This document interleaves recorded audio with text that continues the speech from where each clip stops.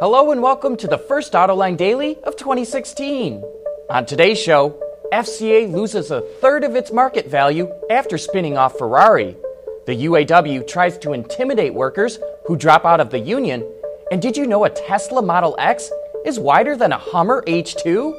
All that and more coming right up on Autoline Daily.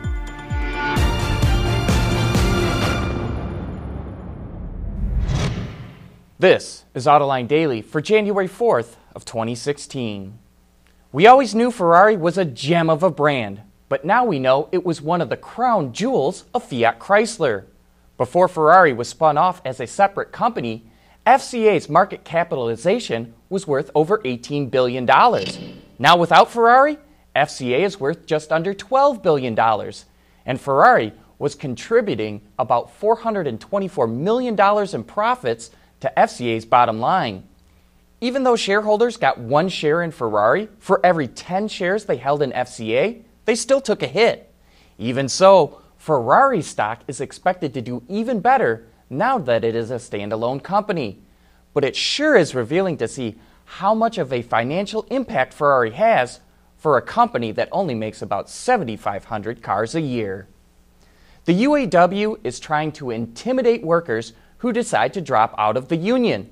2 years ago, the state of Michigan enacted right-to-work legislation that said workers could no longer be forced to join a union and pay dues. And so some workers are dropping out. Now, one local chapter, UAW 412 in Warren, Michigan, is publishing the names of members who dropped out. The union claims it's merely pointing out those people who are no longer allowed to attend union meetings or vote in union elections. But to us, this just seems to be blatant intimidation. But what do you think? Is this proper protocol, or has this UAW local stepped over the line? Coming up next, who knew that the Tesla Model X is so wide? Autoline Daily is brought to you by Bridgestone Tires, your journey, our passion, and by Dow Automotive Systems, breakthrough technologies for lightweight vehicles.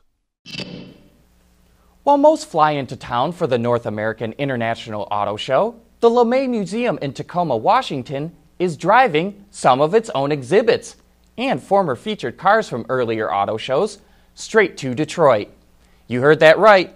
Led by a 1957 Chevy Nomad, a 61 Chrysler 300G, and a 1966 Ford Mustang, a hardy band of drivers, along with a few journalists tagging along for a leg or two, embarked on a 13-day, 2,400-mile trek across the country, driving these more than 50-year-old products from the Detroit 3 back home for one last auto show.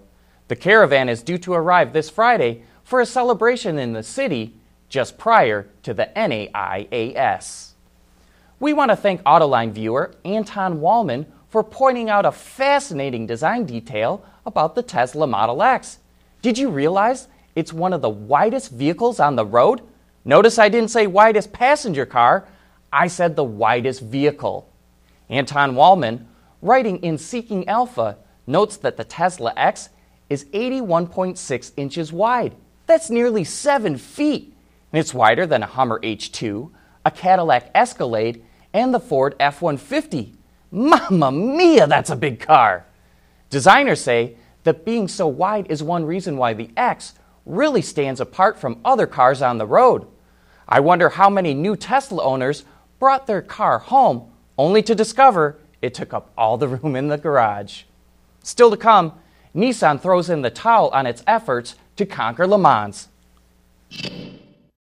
For the people at Dow, racing is a sport and a science. We enjoy one and learn from the other. But like most competitive people, we like winning at both. This is the human element at work. Dow.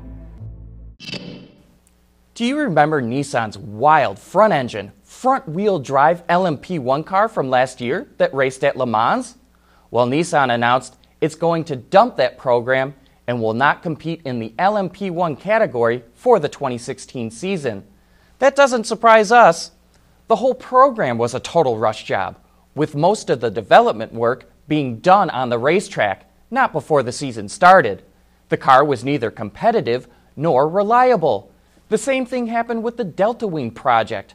Another total rush job without proper development. Too bad. It would have been fascinating to see what those cars would have done with the right kind of development.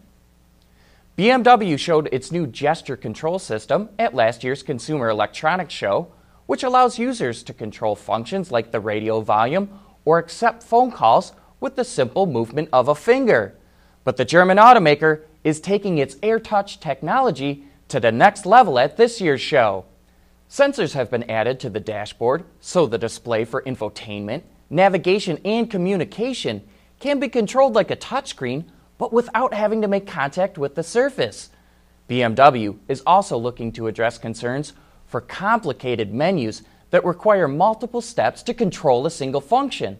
So it added a concealed button on the steering wheel for the driver and on the door sill for the passenger to confirm an action, which allows the driver to keep a hand on the wheel and passengers to use both hands to navigate through the system. Speaking of CES, Autoline will be there again this year, and our coverage starts this Thursday. So tune in for interviews with top executives hot off the showroom floor to keep yourself up to speed with the latest technology. You can check that out on our website, Autoline.tv, or on our YouTube channel. That wraps up today's show. Thanks for watching. Please join us again tomorrow.